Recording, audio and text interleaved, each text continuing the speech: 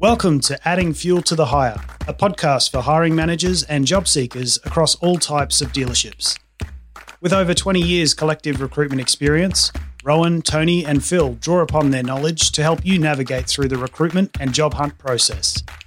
For more information, head to our website, addingfueltothehire.com.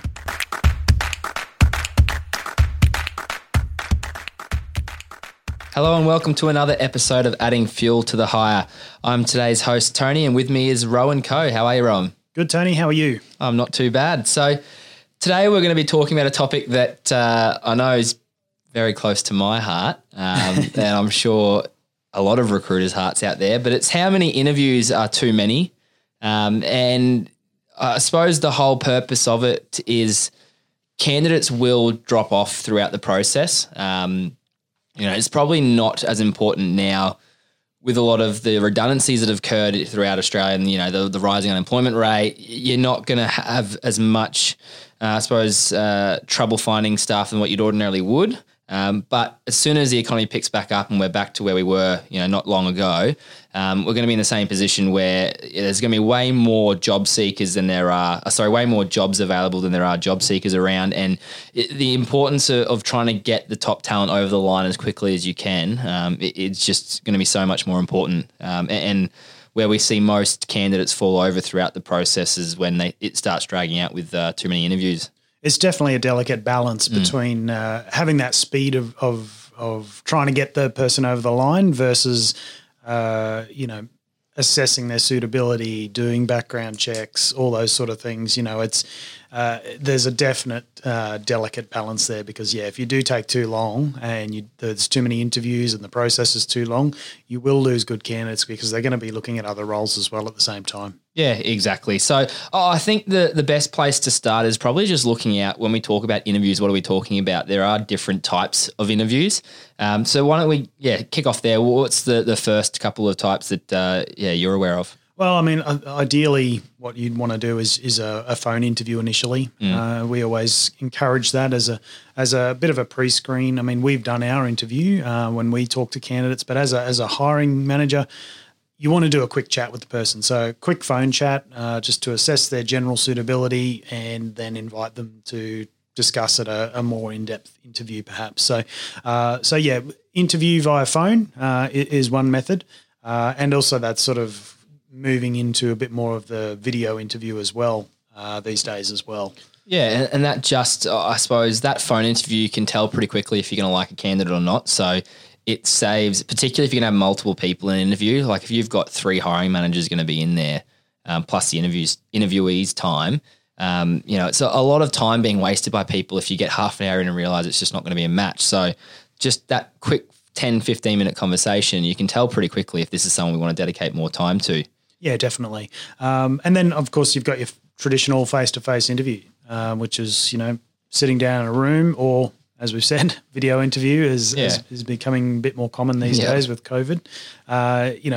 Spending time with the candidate and really understanding why they're suitable for the position and also selling your own company as well to make sure that, you're putting your best foot forward to get the right candidate.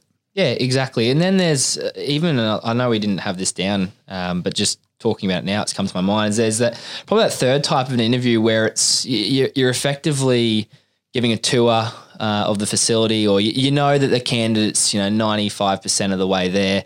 It's really just we want to get them in front of some other people, meet some important decision makers or even just their subordinates and give them a tour and just see if it's going to be a fit. Yes. And particularly for relocation roles as well, get them to the town and make sure they experience the town as a whole, where the dealership fits into that and really just seeing if it's going to be a life fit, I suppose, for them. Yep. With all that in mind, I suppose there's no, silver bullet. There's no one answer for all of it. But, how does it look? How many interviews are too many or what does it look like?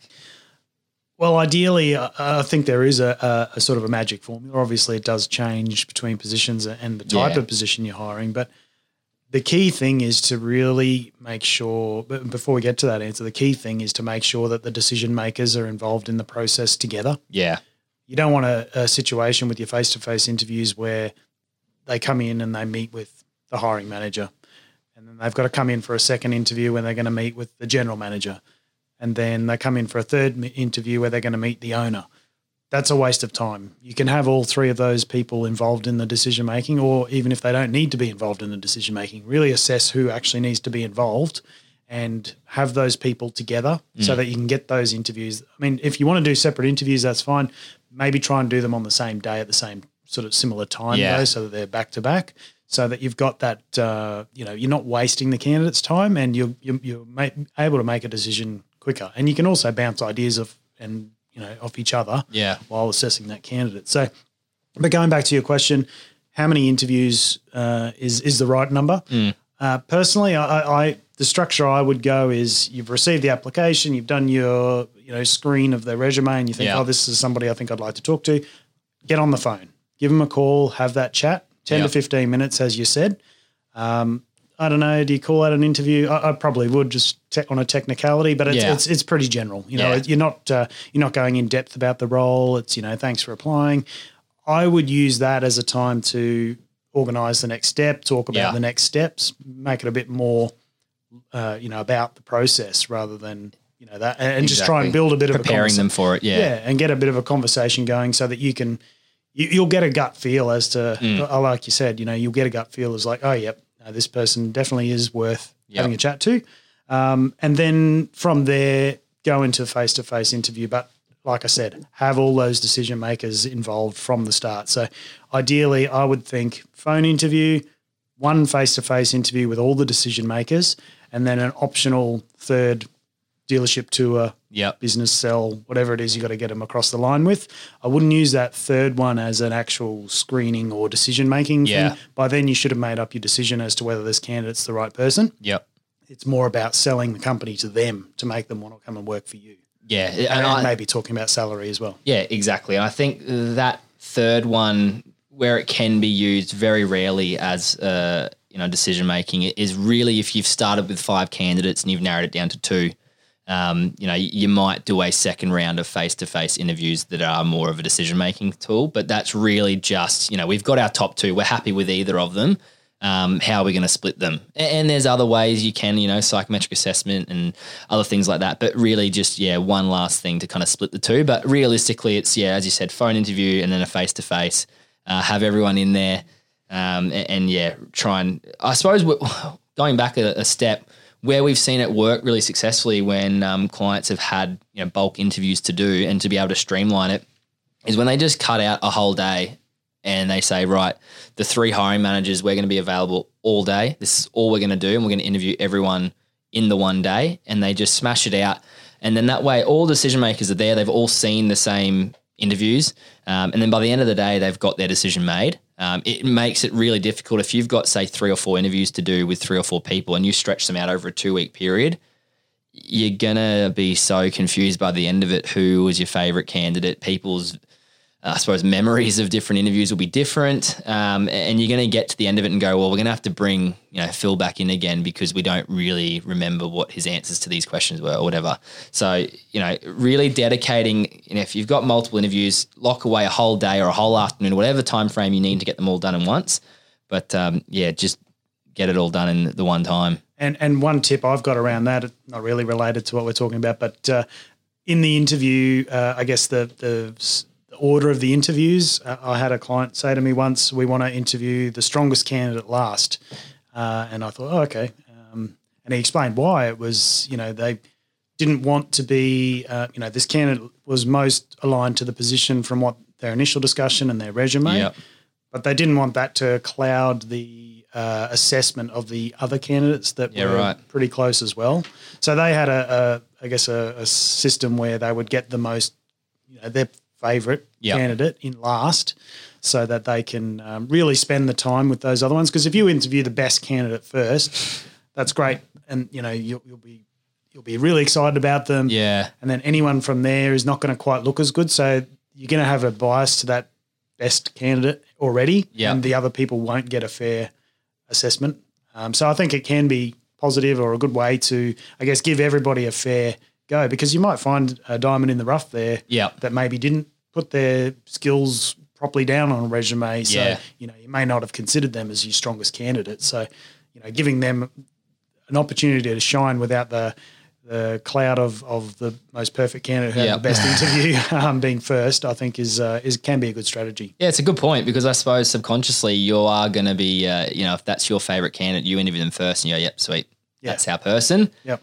You're going to zone out for the next 4 hours of interviews and not really give them a shot at all. Well, we've had clients, want to just cancel the rest of the interviews because, they've had that first candidate, they've interviewed them, and the other candidates that we put forward might have been great, but they've made up their decision, or made a decision, and that's the direction they want to go in. So yeah, I guess I know it takes more time, and maybe you just want to find the right person as quickly as possible. But I think in most instances, it is a good opportunity to be able to give those other people an opportunity to put their best foot forward without that cloud of the good candidate. Yeah, I'd forgotten all about that, but I've actually had that example happen to me where I had a client call me up and had to, they wanted me to cancel interviews of people that were actually on their way to attend said interview. Yeah. And I know this episode's about how many interviews are too many, but 0 is probably how many interviews are too few.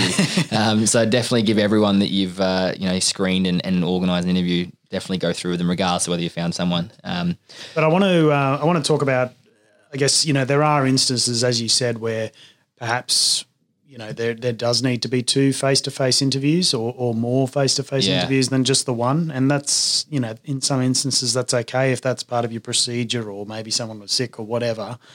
But the key thing, and if you've listened to our other episodes, you'll hear us talk about this a lot, is communication. Yeah.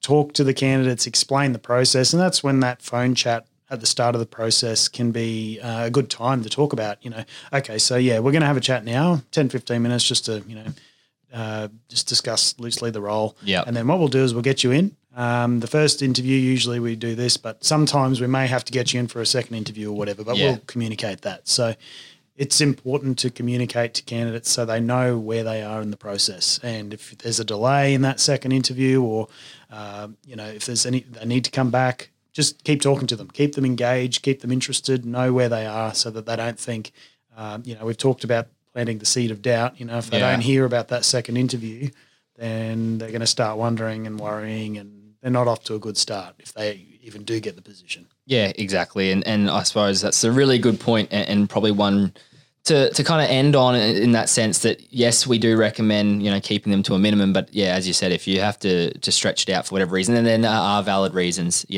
people, as you said, will be sick, and a different decision maker needs to be there on a different day. That's fine. But yeah, just communicate, keep them interested, keep them engaged, and your chances will be far higher of getting them over the line.